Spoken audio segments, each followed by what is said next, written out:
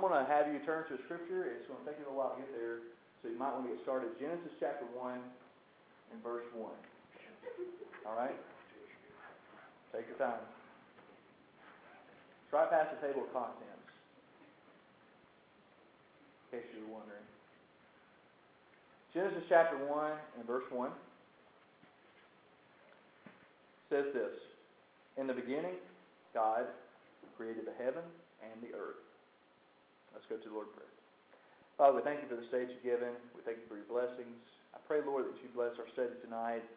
Help me as I teach, and Lord, I just pray that you would use this for your honor and glory.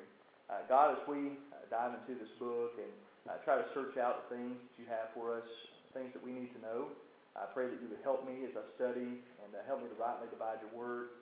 I pray that we would have great discussion as we go through these lessons. Lord, that you would bring up things that maybe we haven't noticed or seen before, and that we can discuss that and talk about it and grow to a deeper knowledge of you. But most importantly, Lord, as we study the book of Genesis, I know that one of the greatest things that we could find is that you are God and that we were made for you. And I pray that you help us to see that as we go through this book. We love you and we thank you for everything that you've done. It's in Jesus' name that we pray. Amen. All right, Genesis chapter 1. I want us to start a study through the book of Genesis. And Genesis is a very interesting book. It is kind of long. There's about 50 chapters in the book of Genesis. So it may take us a little while. And I don't know how fast or how slow we're going to go through this book. But I want us to take all the time that we need to take, right? And we'll look at it, and we'll try not to draw it out, but I don't want us to get through it too quickly either, because there's so many things here in this wonderful book. The book of Genesis is a very important book of the Bible in that it answers clearly and directly the answers of life. Genesis answers questions like, where did everything come from? How did everything get here? Why are we here? And what does God want from us? Have any of you ever wondered some of those questions yourself? Think about that. I mean, those are basically the questions of life. How do we get here, right? How many of you ever heard somebody ask that question before? Something like it. Why are we here? I hear that one more than anything else. Why are we here on earth? That's a question that so many people just have no idea what the answer to that is. How did everything get here? There's so much debate on how the earth is present, on how the universe was made, and of course scientists have all their theories on how all that happened.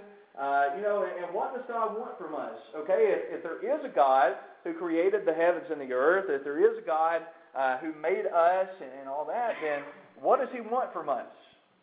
Okay, what's His purpose for us here on this earth? And all those questions are truthfully answered and accurately answered in only the first 11 chapters of this book. The book of Genesis also gives an accurate historical account of how God called out the nation of Israel for Himself and how they arrived in the land of Egypt. Now, I want us to go over just a little bit of background information. This is just basically an introductory lesson to the book of Genesis. The book of Genesis was written by Moses to the nation of Israel. Now, why do you think, I'll throw a question out there, why do you think that God inspired this book to be written? What would be the purpose of us having the book of Genesis? Anyone with a thought? You ever thought about that before? You ever asked why God may have given us a certain book? Because each one, if He inspired each one, that there's a reason why He gave it to us. All right, so why? Who He really is when He started this earth. Okay, all right, so we would know who He really is, right? So we would know God. Anyone else with thought on why He would have given us the book of Genesis? Well, that's where everything began. Okay. And you go to chapter 3, and that's where the plan of salvation is beginning. Okay. And everything that has beginning is in Genesis. And there's an opposite to it, into it in Revelation. All right, amen. So we needed to know where we came from and how He did it. Because there were a lot of other civilizations at that time who were also sharing their ideas of it. Right. And we needed the truth. Right, exactly. And, kind of like what Ms. Nancy was just pointing out there, remember that the book of Genesis was not written while these things were happening. It was written by Moses. When did Moses live? A while after all these things took place, right? And so he wrote it sometime after he had led the children of Israel out of Egypt. Sometime while they were out in the wilderness is when he penned the book of Genesis. And so he was writing it not only as a testimony to the other nations that were out there of who the true and living God was, but as a testimony to his own nation, which was still toying around with the idea of whether he's the only God or whether there are other gods and all these other questions that were coming up and doubts in their own minds. And so that's why the book of Genesis was given to us. Of course, now it stands also as a testimony to all those who read it today of who God is and how He made the heavens and the earth and all those other things. And so those are the reasons why God gave us this book. Now, the date in which Genesis was written is really unknown, but we know that it had to have been written before the death of Moses. Go figure that, right? But that death occurred somewhere around 1400 BC. It would have been hard for him to write it after he died, so it had to have been before that, right? Keep praying for those better jokes, okay? I appreciate it. All right, thank you. All right, work with me, people. So we know that it was written sometime before 1400 BC. Now, the purpose for writing Genesis was threefold. First of all, there's a historical purpose, and the historical purpose was to have a written record for the Hebrews of the power of Jehovah in creation.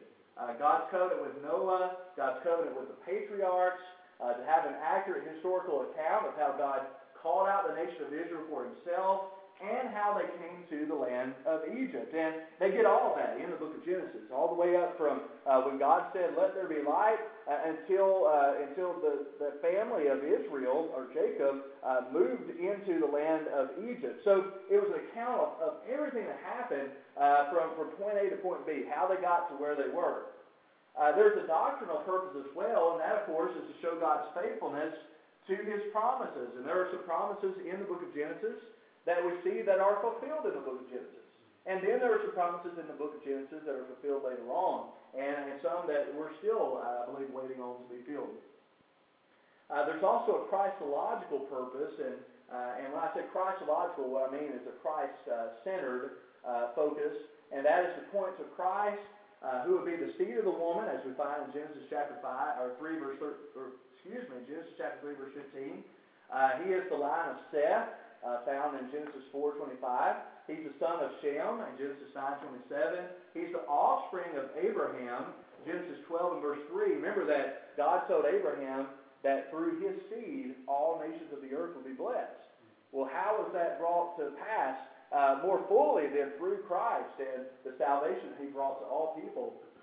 He is the offspring of Isaac and of Jacob as well, both found in the book of Genesis, and from the tribe of Judah in Genesis chapter 49 and verse 10, which is where Jacob, whose name was changed to Israel, when Jacob was on his deathbed and he called all the sons together and he gave Judah the blessing and said, "The scepter shall not depart from Judah," meaning that the kingly tribe would come out of Judah. And then he talks about when Shiloh comes, and to him will all the gathering of the people be. And so, of course, he is from the tribe of Judah. He is Shiloh. And so there is definitely a Christological purpose there in the book of Genesis. Now, there are also some personal benefits that we find there as well. First of all, as we've already kind of talked about, it's to cause us to better respect God's power and authority. And as we go through the book of Genesis and we see the things that He did with just the power of His voice, just the power of His word, it helps us to understand that He has power, that He has authority, and that authority and power is over us as well. Like I said before, we belong to Him. He is our God. And it is to remind us of our purpose on earth and to refresh our personal trust in Jehovah God. Now, I want us to go ahead and start looking at some things from the book of Genesis. We're pretty much going to be staying right here where you are in Genesis chapter 1 and verse 1. We'll be getting back to that here in just a second. But Genesis is a book of beginnings. The Hebrew name for the book is Bereshit, which means in beginning, or in the beginning. The word Genesis, or the name Genesis, as we commonly know it now, was not given to this book until later on, when the Greeks came in and they wrote a Septuagint. Anybody know what the Septuagint is? Giving you a history lesson here, I guess. Septuagint was the translation of the Hebrew Bible into the Greek language.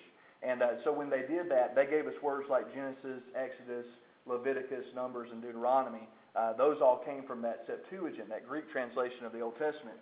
And so that's where we get the word Genesis from, is from that translation. But the Hebrew people, the original name for this book was in the beginning.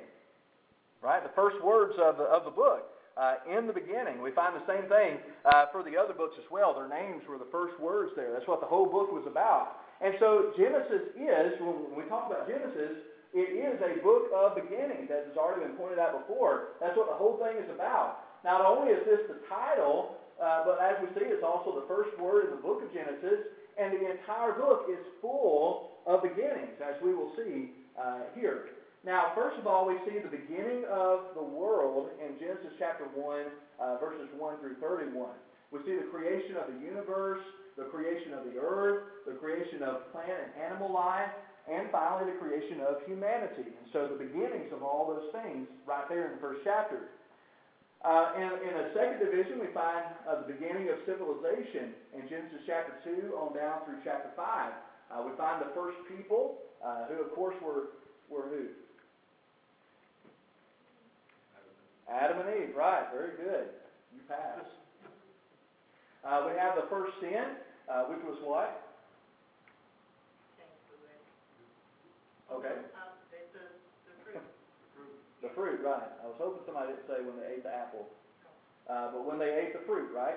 And the forbidden fruit. And so that was the first sin. And then we have the first family, which was Adam and Eve and their sons, Cain and Abel, and eventually Seth as well. And so there we go, the beginnings of all those different firsts that we see throughout the book. We have the beginning of the nations. Keep in mind that, at the beginning there weren't nations. Those nations came from the first family.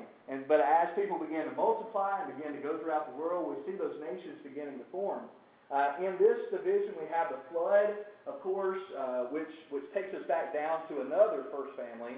And then we have the Tower of Babel, where after they began to multiply upon the earth, they again turned away from God, and so to keep them from getting too far or getting too bad, he went ahead and, I don't know why I said getting too bad, but for things not to escalate to where they were before, he confused their languages and separated the different nations. We find the beginning of Israel as well in Genesis chapter 11 on down through chapter 50. And we see the patriarchs. Who could tell me who the patriarchs were? Abraham, Isaac, and Jacob, okay, were the three patriarchs. We have the covenant. There's a covenant that was made with Abraham. And there's also a covenant after he made it with Abraham. He made it with his two sons as well. And not his two sons, his son and his grandson, with Isaac and Jacob as well. So we have the covenant that's there in the book of Genesis. And also we find the move to Egypt is the last thing that we see there. But all these beginnings on down through the entire book. Now, I want us just for a second, I was thinking about this while we were talking here, but we have the beginning of the nations, that beginning in chapter 6 on down through chapter 11. So we have all these nations that are breaking up, all these nations that are spreading throughout the world, but then at the end we have a beginning of another nation, a beginning of Israel. What was the purpose for God calling out the nation of Israel?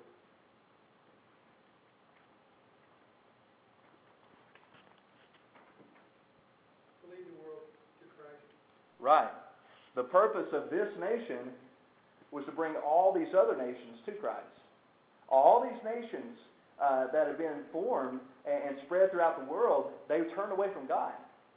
And they weren't worshiping Him. They weren't following the true God. They made up their own gods. And so out of all these nations, God called one to be an example and be a witness to the nations that had turned from Him. And so in the book of Genesis, we see how it is a book of beginnings. Any questions, comments about what we just looked at? All right.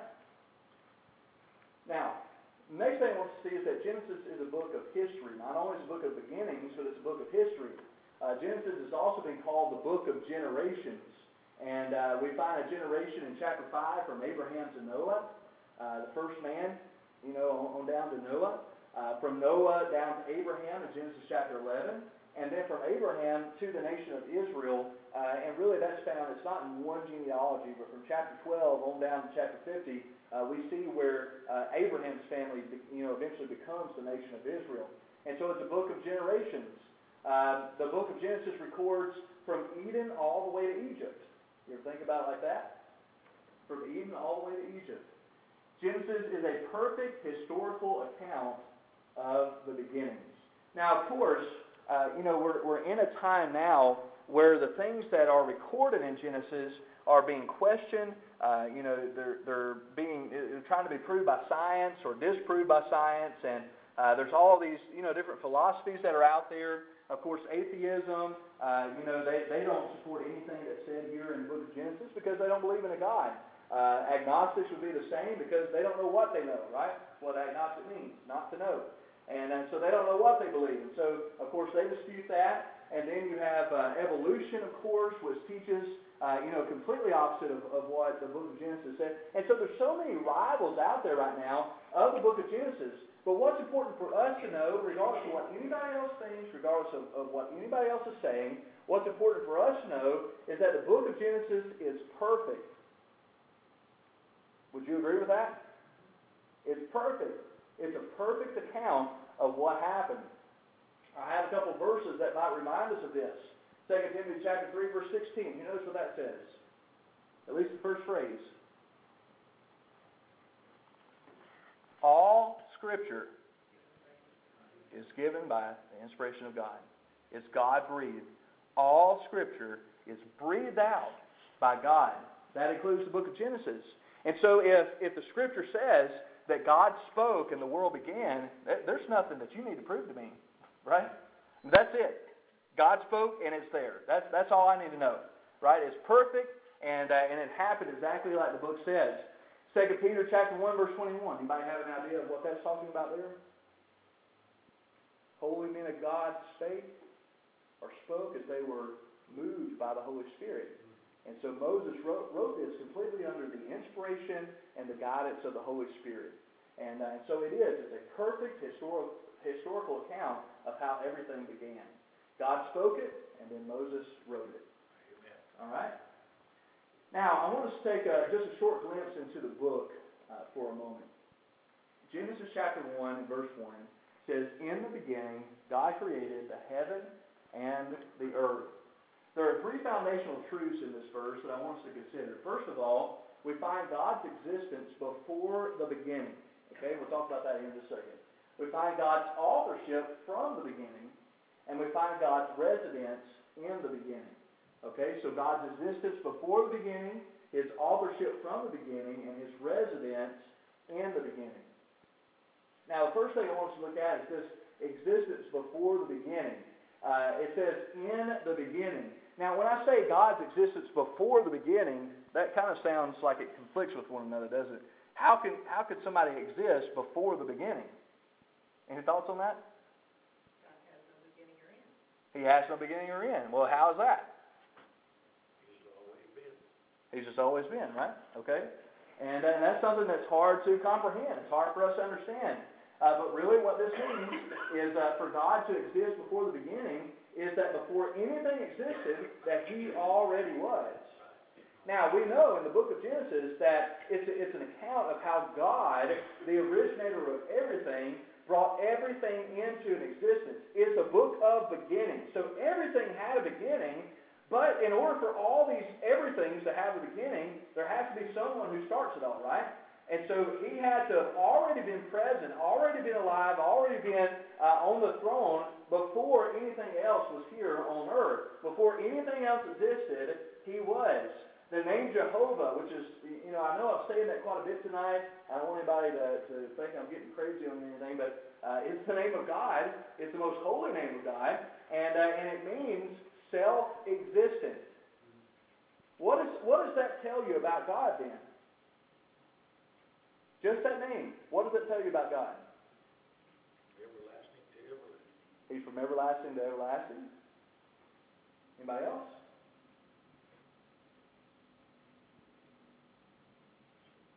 Tells me nobody started him. Amen. He fixed by himself. Somebody started me, right? In Genesis chapter 1. But he was already there. He already existed. He's self-existent. He had no creator. There's no amount of time that he existed before the beginning. And I've thought about that several times. I'm thinking about, in my mind, I'm trying to think, okay, so if God created time, all right, here he is. He creates time, and then everything that fits into that time. So how long was he there before he created time? I mean, was he there 1,000,000 years? 1,000,000,000 years? There's always been. But then there was no time. There was no 1,000,000,000 years. So he was just there, right? He was just in eternal existence before time began. Now I have an illustration here to kind of help throw out what I'm saying here. Time is like a line. I know you've seen this example before, but time is like a line. A line has a beginning, a line has an end. And everything that we know, everything that we comprehend, everything that we have experienced outside of God fits within this. There is a time, there is a limit, there are boundaries, there's a beginning, and there's an end. I went to the store today, and I was going to buy a little protein shake. And I got it to the counter, I paid for it, and I looked on the top of it, and it was expired in December. And so it had a beginning somewhere. It was Kellogg's, so it started somewhere.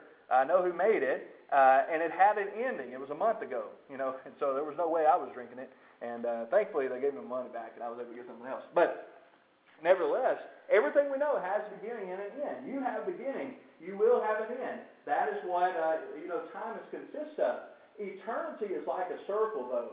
There is no beginning and no end. When you look at this circle, I want somebody to tell me where that circle begins. Anybody? Does it begin right there? Huh? What about right there? Maybe? What about right there? Do you see a beginning anywhere on the circle? What about an end? Anybody find an ending there? No, it's just there. It's just a circle, right? And that's what eternity is like. Eternity, although it's hard for us to understand, it had no beginning, it had no end. It's just present, and that's how God exists. He is an eternal being. And so then, when we talk about how that in the beginning God was already there, we could kind of fit a timeline within eternity there, in the circle, and we get a better idea of how that is. You see, after everything stops, is there going to be an ending to this earth? Yes. Is there going to be an ending to time? Yes, right? Is God still going to exist after all that's done? Yes. All right? Exactly. And so He's going to be here after everything's gone. And so when we look back, if we look forward and know that about Him, then it's not that hard to look back and just see that He was already here before everything began. He's eternal. And so in the beginning, God created. He always was. That's what we find about Him in this verse. We find God's authorship from the beginning. It says that in the beginning God created. An author, I'm sorry if that's hard to read, an author is one who creates a story. He thinks it, he plans it, and he expresses it in words. I've never written a book, but I've definitely written several papers, and when I get ready to write a paper, I'll sit down, I kind of think of what I want to write. Whatever the subject is, I'll kind of get an idea of where I want to go. And then I usually will get a piece of paper out, and I'll do some drawing, and I will, make a design, and I'll try to outline everything and kind of have a direction of everything I'm going to do. And then I begin creating the story. I begin writing the story. I express what I want, what I want to see there. I express it in words. And when we think about God as being the creator, God is the author of all that is. He thought it, He planned it, and He created it by the very words of His mouth. Think about that. A story. You think it, you plan it out, and then you just say it. You just express it in words, whatever you want to see there. And that's exactly what he did. He thought up light. Somehow, in his creativity, in his infinite knowledge and mind, he knew that light was going to be something that we needed. And so he drew the plan up for it in his own mind. He spoke it, and there it was. He spoke it into existence. Everything that exists is here by the word of his mouth. He is the author of our creation, and he is the author of our salvation. And then we find God's residence in the beginning as well. All right, so if God created everything, if he was already present, already existing at the beginning, then where did he exist?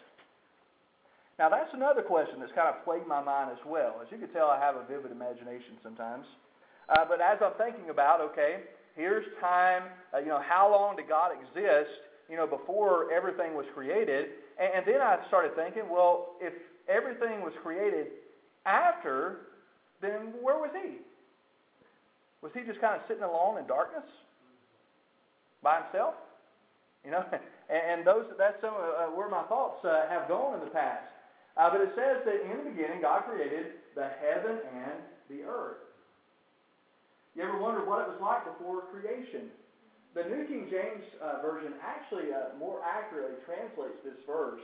In the beginning, as it says here, in the beginning, God created the heavens and the earth. Now, as we look in the King James Version, it says God created the heaven, singular, the heaven and the earth. The New King James Version brings a little bit like that. It says he created the heavens, plural, and the earth. Now, in English, I know I've been over some of this before with you about this word heavens here, but in English, we have a singular and we have a plural. It's either one or it's more than one, right? But in Hebrew, they also had a dual. They had a singular, a dual, and a plural. Anybody know what a dual is? If you have dual things, how many do you have? Two. It helps that I put the answer up there, right? All right. But yeah, everybody knows that. Dual is two, okay?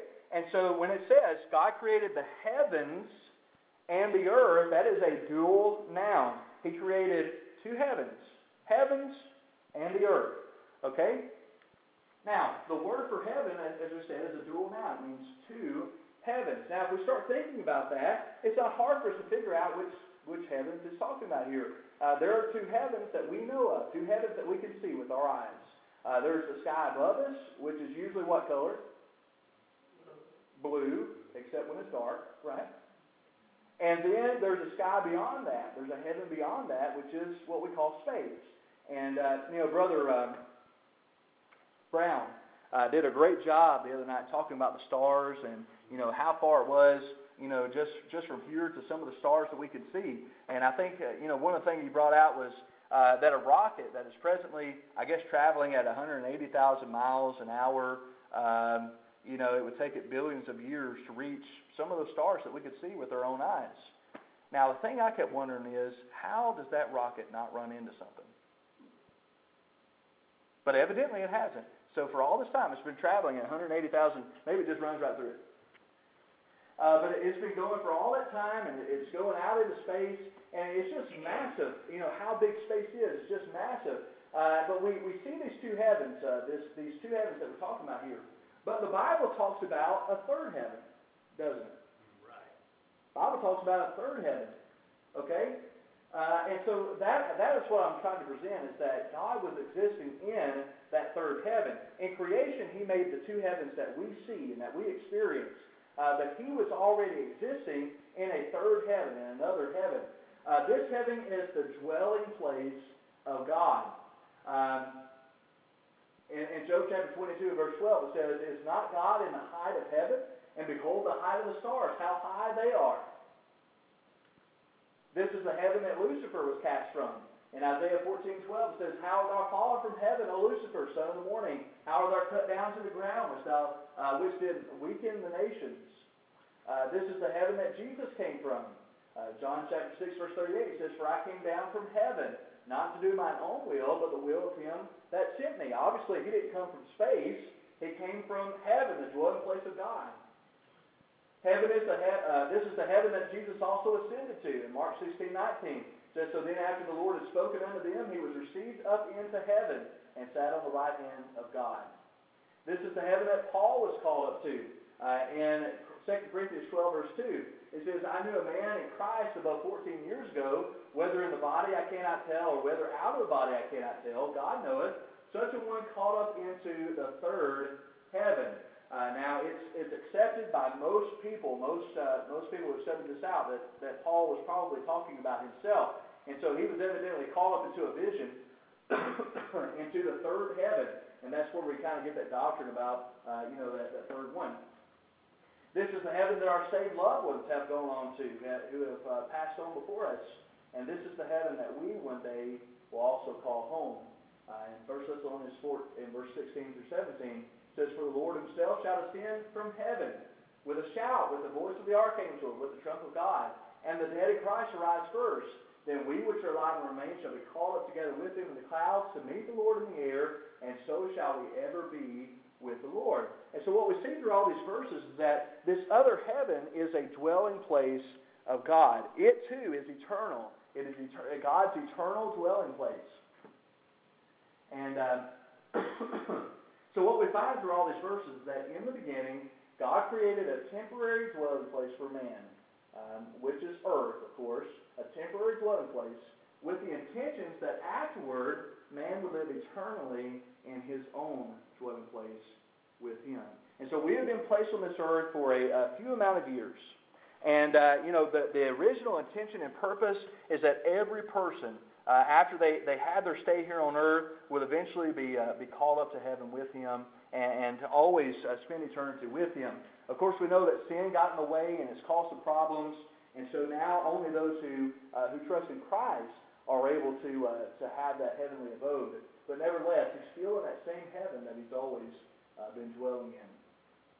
The book of Genesis is necessary for a proper understanding of the rest of the Bible and for a proper perception of our relationship with God. I pray that this study will be both interesting and beneficial to us all. Do we have any any questions or comments about what we've studied tonight? Everything I said make okay sense? Pretty well? All right. Some of you could stop that, couldn't you? Anybody else? Questions, comments, or anything? When you teach it as science, Genesis 1:1, he created time, space, and matter. Mm-hmm. And everything else comes up. But he spoke never mind, we'll do that later. Oh, okay. But it was time, space, and matter. Okay. All right. Yes, sir. What always amazes me, though, is how that God can be in heaven and he can be here at the same time. Yeah. He has no limits. Right. So his presence is equally eternal then. Right. All right. He's in everybody's body that's saved, too. About that. Mm-hmm. Okay. How he does that, but he does. Right. Anybody else? Questions, comments? All right. Well, thank you for your attention. I hope this will be a great study. I know the book of Genesis can be a very interesting book, and so I hope you'll make it next week as we begin looking further into Genesis chapter 1.